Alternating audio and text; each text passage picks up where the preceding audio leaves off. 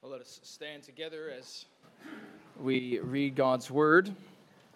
Our sermon text this morning coming from Exodus chapter 31.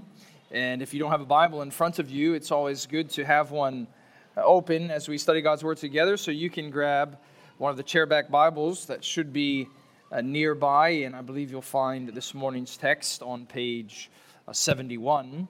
We have now, for many months, been slowly but surely journeying our way through this great book of redemption and revelation in Exodus. And I trust, Lord willing, that we will come to the end of our studies in just 4 weeks' time. And Exodus 31, all 18 verses, is what we want to look at together today. So let me read those verses for us, then pray for our time, and we'll begin together. So let's hear now as God speaks to us through His Word.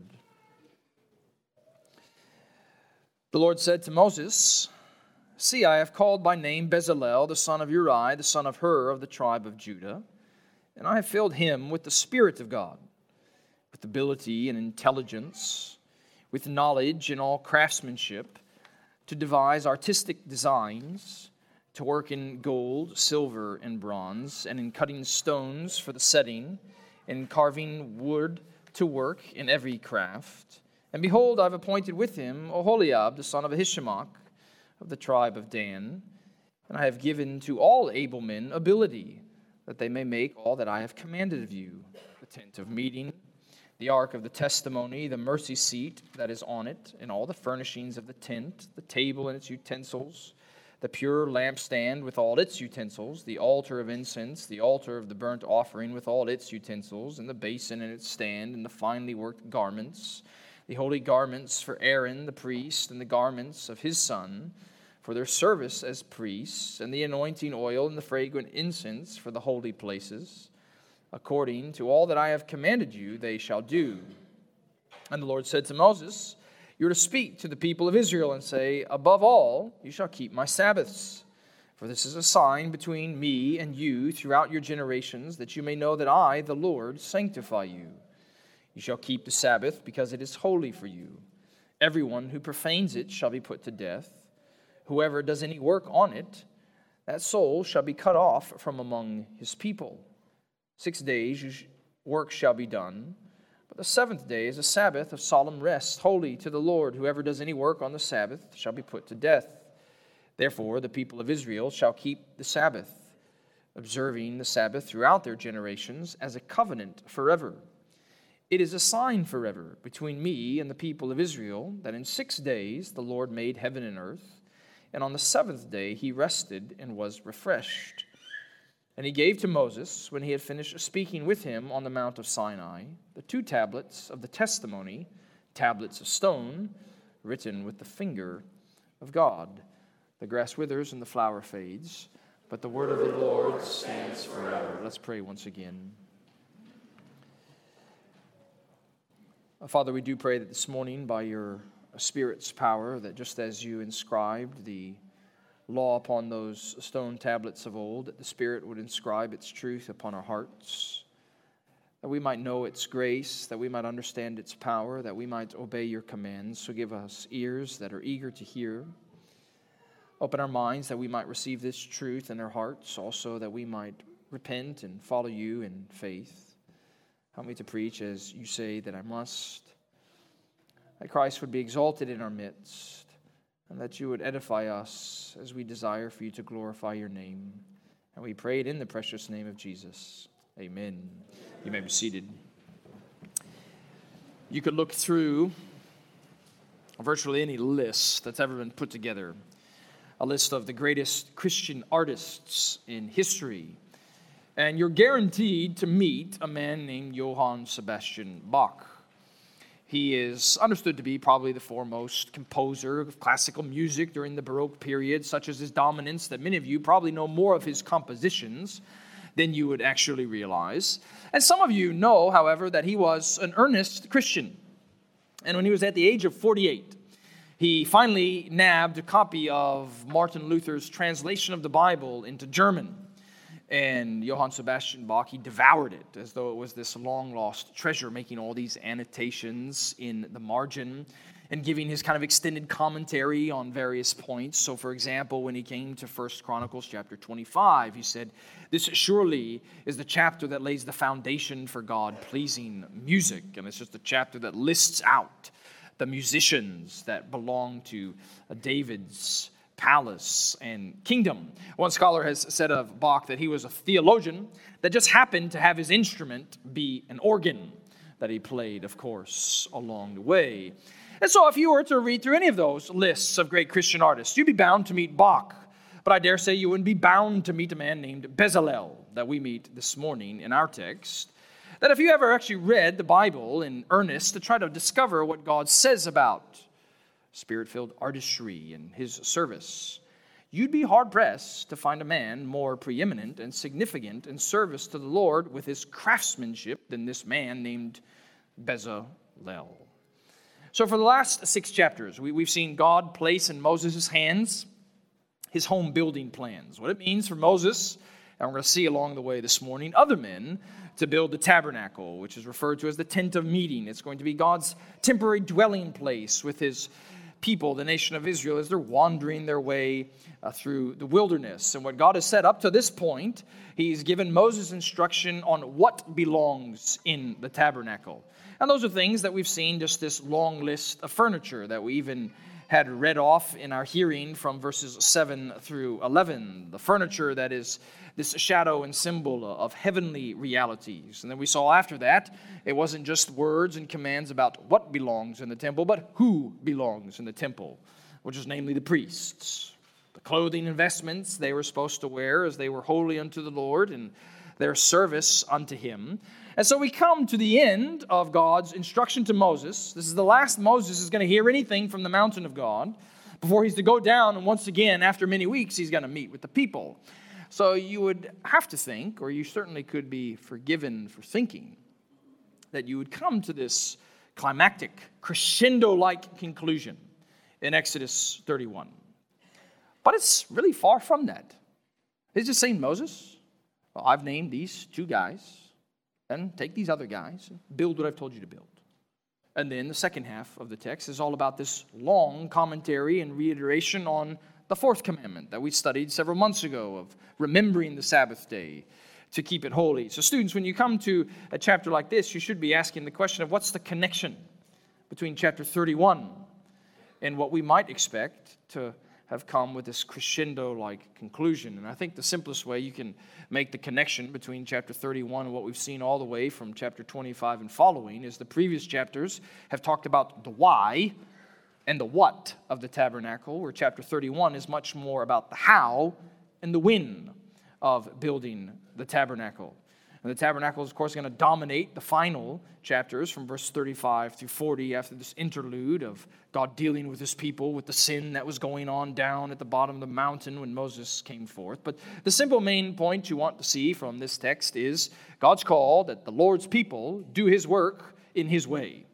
And you might say it's simply commanding us to do the Lord's work in the Lord's way. That really is all this chapter is pointing us towards. But I think we're going to see, I hope, I trust and even pray by the end, it's pointing us forward to someone greater, to something greater. So, of course, if you glance down again at chapter 31, it's got 2 distinct parts. First, we'll notice working for the Lord. And then, when we get to the Sabbath commentary, resting in the Lord. So, working for the Lord and resting in the Lord. Working begins, look at verse 1 and 2. Yahweh said to Moses, "See, I have called by name Bezalel, the son of Uri, the son of Hur, of the tribe of Judah." Now, Bezalel's name almost seems like he was predestined to be the foreman of God's construction company when it comes to the temple, because his name essentially means in the shadow of God. And what was the tabernacle but a shadow of God's heavenly home? But of course, it's important to recognize God isn't calling this man just because of his name. There's sovereign initiative, there's sovereign selection, isn't there? That's what he's saying in verse 2. I have called by name Bezalel.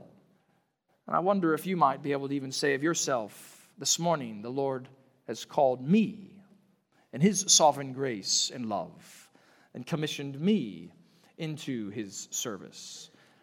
And you should know, I hope, that God always equips those whom he calls. Thus, what we're told in verse 3, and I have filled him with the Spirit of God, with ability and intelligence, with knowledge in all craftsmanship. So kids, you could play a Bible trivia game of sorts with verse 3. How many times before this verse has the Holy Spirit, the third person of the Trinity, been mentioned in God's Word? And you should hold up two fingers, just twice. It was in Genesis chapter 1 where the Spirit was hovering over the waters at creation. It was in Genesis 41, a more obscure reference, when this man named Joseph, he was interpreting Pharaoh's dreams, and Pharaoh, in amazement, he cried out, "In whom can we find one like this who has God's Spirit?" This is the third time the Spirit's referenced in all the Bible. It's the first time that the Spirit is said to have filled a specific person for a specific work. And I think we'd be right to say that this isn't, of course, the first time that the Lord has done that. But surely it's significant that Bezalel, of all people, is the first one singled out as possessing God's Spirit for God's work. Now, some of you that are college football fans can rewind the clock to 2014 when the Ohio State Buckeyes starting quarterback J.T. Barrett went down with a season-ending injury. Of course, all experts at the time assumed that the season was lost, but enter backup named Cardale Jones, who subsequently led the Buckeyes to Big Ten title, national championship as well, resulting in one journalist calling him one of the most unlikely sports heroes of the last 5 years. And you could rightly say that Bezalel is one of the most unlikely Spirit-filled heroes to find in Scripture. Because you would, I think, be right to have expected by this point in God's Word that maybe the first one singled out as uniquely filled with the Spirit for God's work would have been some great patriarch of old that God spoke to directly, these covenant promises. Not even Moses, the Redeemer, the mediator, the liberator of God's people, is said to have been filled with the Spirit in this specific way. Of course, not even his brother Aaron, the high priest and servant in God's house, has been said to be filled with the Spirit in this way. Well, we know that they were most undoubtedly filled with God's Spirit, but it's this construction foreman that stands out as filled with God's Spirit for this work of building God's house.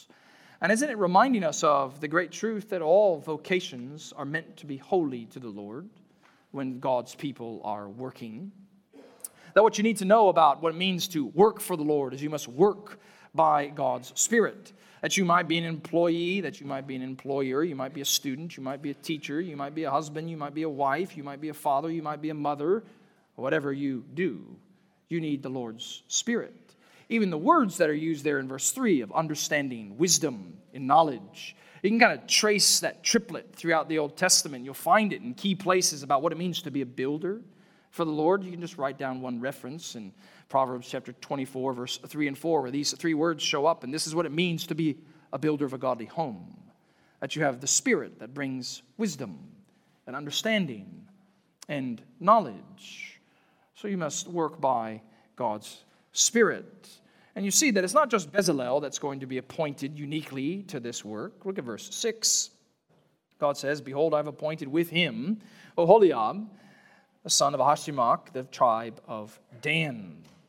And much like with Bezalel, his name seems to indicate that he's almost predestined for this work. Because you can translate his name as something like the tent of my father. And here he is going to go about building his Father in heaven's tent. And it's not just Bezalel and Oholiab that are appointed to this work. You see, as verse 6 continues, God says, "I've given to all able men ability, that they may make all that I have commanded of you." And of course, you'll see through the next few verses that they're going to make all that the Lord had commanded of Moses.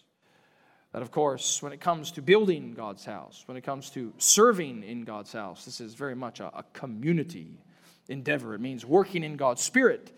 It also means working according to God's Word. Look at verse 11 at the end. After listing out all of these things they're to make, God says, "According to all that I have commanded you, they shall do." Israel wasn't thus allowed to innovate or iterate on God's Word. They were to do that which God called them to do and only that which God called them to do. I wonder, what has the Lord called you to do? And if you are working in His Spirit, if you are working according to His Word, and isn't it the same way in the church life as well, that we're going to go about this work of worship as God's people, doing precisely that which God has called us to do, and only that which God has called us to do? So first of all, working for the Lord, and that leads to resting in the Lord, which means when it comes to serving Him, it's not just about working in His Spirit, it's not just about working according to His Word, it's also telling us it's about working at His time, or according to His time. Now, a man named Robert Ingersoll was one of the celebrated agnostics of the 19th century. Now, kids, an agnostic just means someone who believes there is a God, but believes you can know nothing about that God. So you essentially live as if there is no God. He was raised a Presbyterian. And later in life, through his public writings and speeches, he seemed to harbor this unique disdain for the denomination of his youth. He said at one time in his writing, "No church has done more to fill the world with gloom than the Presbyterian." And so you might say, "Dear Mr. Ingersoll, what is it that we have done wrong?" Well, he said, "Nothing ever was, nothing ever will be more disgusting than a Presbyterian Sabbath." And you're not reading the context of our time rightly if you don't realize many even Christians think the same thing today. Many even church leaders think the same thing today. And I want you to know what God thinks about the Sabbath. 4 things in particular from the back half of our text. Number 1, the placement of the Sabbath, verse 12 and 13. The Lord said to Moses, "You are to speak to the people of Israel and say, 'Above all, you shall keep my Sabbaths.'" It's interesting where the Lord places this further commentary on the Sabbath. I mean, you could go back 2 weeks before and perhaps listen to our study on the 4th commandment as we were walking through the 10 commandments one by one. But you can see here when it gets to the end of the tabernacle building plans, there's this extended commentary on the Sabbath. Then if you turn over to chapter 35, as the tabernacle is getting ready to be built, what kickstarts that sequence is yet again words about the Sabbath. And it seems to be that God wants to remind Israel, that He wants to tell His people that you can't have reverence for His tabernacle if you first don't have reverence for His day. Maybe said in a more contemporary way, you can't have reverence and love for God's house if you first don't have reverence and love for His day. And this language you'll notice in verse 13, translated in my ESV as "above all." It's almost a contrast in many ways in the original. It's a way in which God seems to be telling Bezalel and Oholiab and, of course, Israel as a whole, you should be excited about building the tabernacle. But don't be so excited that you forget about my Sabbath, because I will not be happy if you forget about my day. And isn't it also something that we often fall into? Zeal for doing things for the Lord that swallows up an observance of His one day in 7. I wonder what placement the Lord's day has in your heart. Well, notice, secondly, the purity of the Sabbath. You see verse 13 continues into verse 14. "This is a sign between me and you throughout your generations, that you may know that I, the Lord, sanctify you, and you shall keep the Sabbath, because it is holy for you." And it would have been striking to the world around Israel that you would have an entire nation shut down one day in 7. For what did that announce to the world but their holiness to the Lord? That they belonged to Yahweh. This shutting down one day in 7 was a way in which the nation was saying to the watching world, we trust our God so much that He's going to provide for us even when we're not doing anything. That He will meet every one of our needs if we would but just rest in Him. So there's the placement, there's the purity. Notice, thirdly, the penalty for breaking the Sabbath. Verse 14 into 15, "Whoever does any work on it shall be put to death. That soul shall be cut off from among his people. 6 days shall work be done, but the seventh day is a Sabbath of solemn rest, holy to the Lord. Whoever does any work on the Sabbath day shall be put to death. Now, kids, if you wanted to know just how much God's anger belonged to breaking the Sabbath in the Old Covenant, you can circle those words there at the end of verse 14. Not only is the individual to be put to death, that individual is also to be cut off from among his people. There's only one other time in all the Old Testament that you could commit a sin that God says must result in you being put to death and be cut off. And it's sacrificing your children to the pagan god Molech. That's how much anger belongs to the Lord when his people break his Sabbaths. And some of you have been with us recently in our evening service when we've been reading through Ezekiel, and it was a number of weeks ago we came to Ezekiel chapter 20, which speaks about Israel's corporate breaking of God's law, which very much in that chapter focuses on what exactly we're reading here in chapter 31 of Exodus. But just 2 verses from Ezekiel chapter 20 says, I gave them my Sabbaths as a sign between me and them, that they might know that I am the Lord who sanctifies them. But the house of Israel rebelled against me in the wilderness. They did not walk in my statutes, but rejected my rules, and my Sabbaths they greatly profaned. And so, of course, God meted out the covenant curses, the penalty that he promised to his people for breaking the Sabbath, which was exile from the promised land. See, the placement, the purity, the penalty that belongs to breaking the Sabbath. Fourthly, finally, the permanence of the Sabbath. You see verse 16 and 17. Therefore, the people of Israel shall keep the Sabbath, observing the Sabbath throughout their generations as a covenant forever. It is a sign forever between me and the people of Israel that in 6 days the Lord made heaven and earth, and on the seventh day he rested and was refreshed. Do you not wonder sometimes that if part of the reason we've gone sideways in thinking about Sabbath keeping, as we've forgotten that God means for it to be for our refreshment, for our good and for our joy? Because you see, of course, in those 2 verses, twice God speaks of the Sabbath belonging forever. Generations, it belongs forever. It's a sign, a covenant sign forever. It's why throughout the Old Testament, to break the Sabbath is essentially akin to breaking the covenant itself. So intertwined is the Sabbath as the sign that belonged to the Mosaic covenant. But of course, when you think about the permanence of the Sabbath, you rightly should be asking the question that we pursued weeks ago, but let's remember what its answer should be for us even today. What's the relevance of God's fourth commandment? What's its permanence even for us today in the era of the new covenant?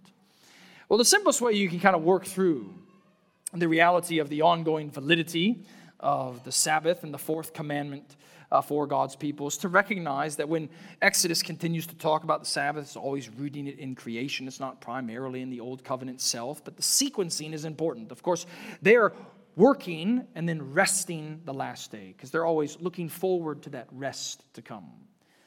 But we believe, according to Jeremiah chapter 31, that one of the great blessings of the new covenant, if not the great blessing of the new covenant, is a poured out Spirit upon God's people who takes this very law and writes it on the heart of his people. That which was once external is now internal. And of course, now in the new covenant age, the Sabbath has been transposed, if you will, to a new day. Because no longer are we working and looking forward then to the rest that is to come by resting on the last day. If you look through the example, no doubt, in the New Testament of the early church, always seen Sunday, the first day of the week, as this day of rest, as this day that belongs to the Lord, because we are, of course, resting and then working, because our working isn't toward the Sabbath, our working is from the Sabbath, that the Lord Jesus Christ has even inaugurated in part now, for he himself is the Lord of the Sabbath. That's, of course, the confession and conviction of our church that Sabbath keeping, remembering the Sabbath, belongs to faithful Christian individuals, faithful Christian homes, even today. Some of you may not agree with everything that our church believes and confesses to be true about the fourth commandment. I mean, we need to know that Romans chapter 14 and Colossians chapter 2, for example, say we're to obviously honor and respect differences of conscience, conviction on this issue. But you probably don't need to be that much of a savvy student of recent generational history in the Christian church to realize that there always seems to be a very quick slide away from devotion to the Lord as soon as observance of the Lord's Day disappears from a congregation, disappears from a church. It's actually something that's very easy to prove throughout the centuries of church history. And surely there's something instructive for us even in that.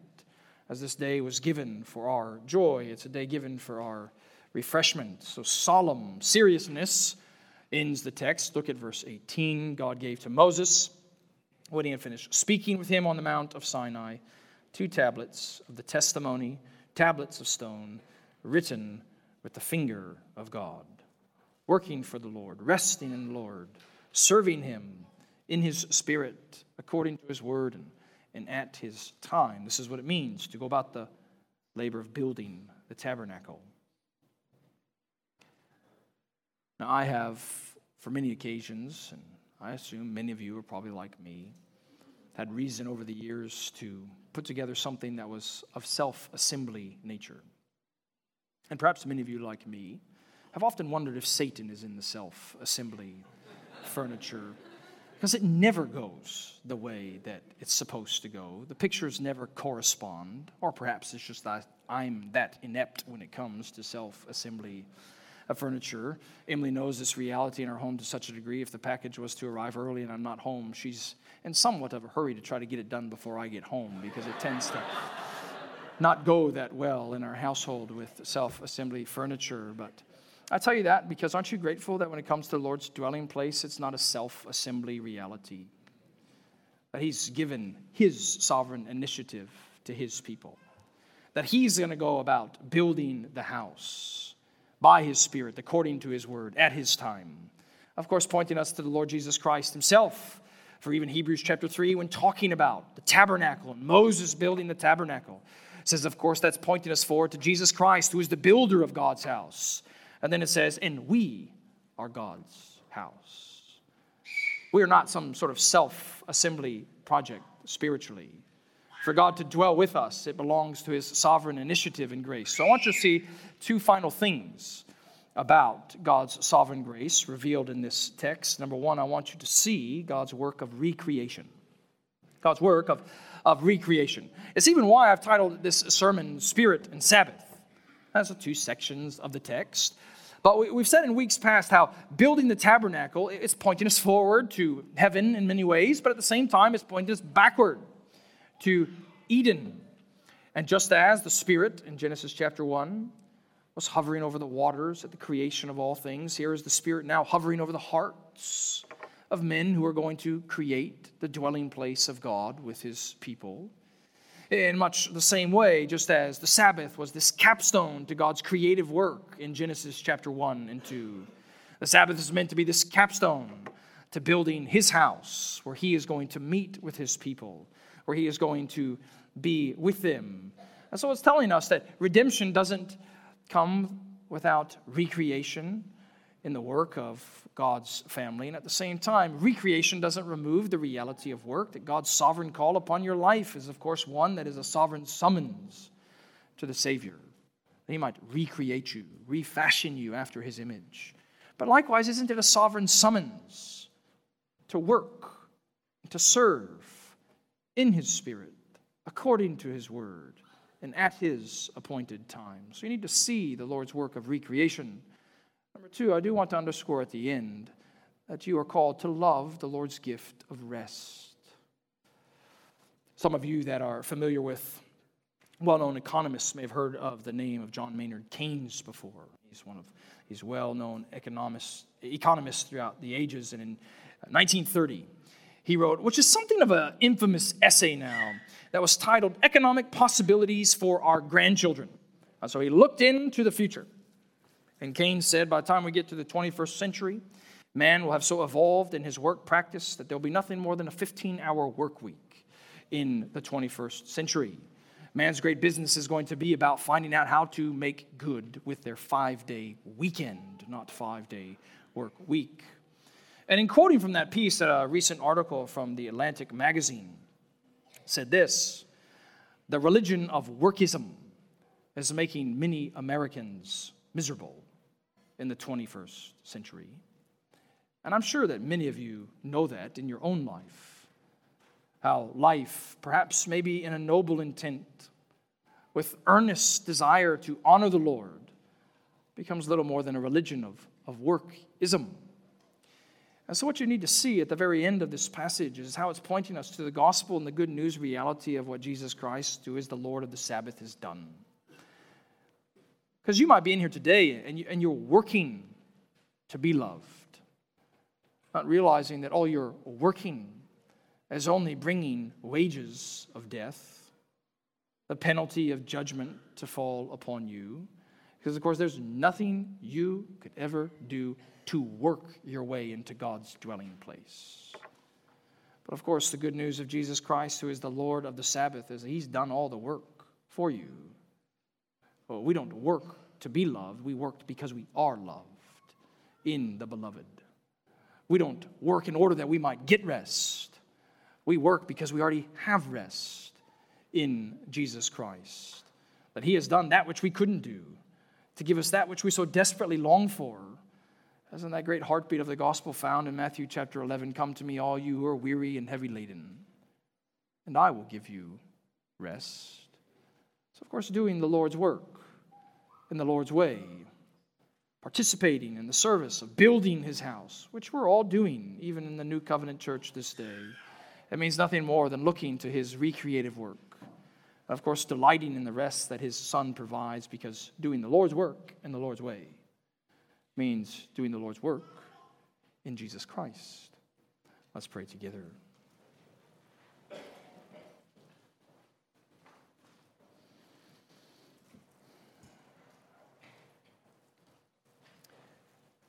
Father, we do ask that you would help us by your mercy and grace to know the love that is ours in Jesus Christ, that we might repent of the ways in which we have tried to curry your favor and ways in which we have tried to, by our own good deeds, receive your love.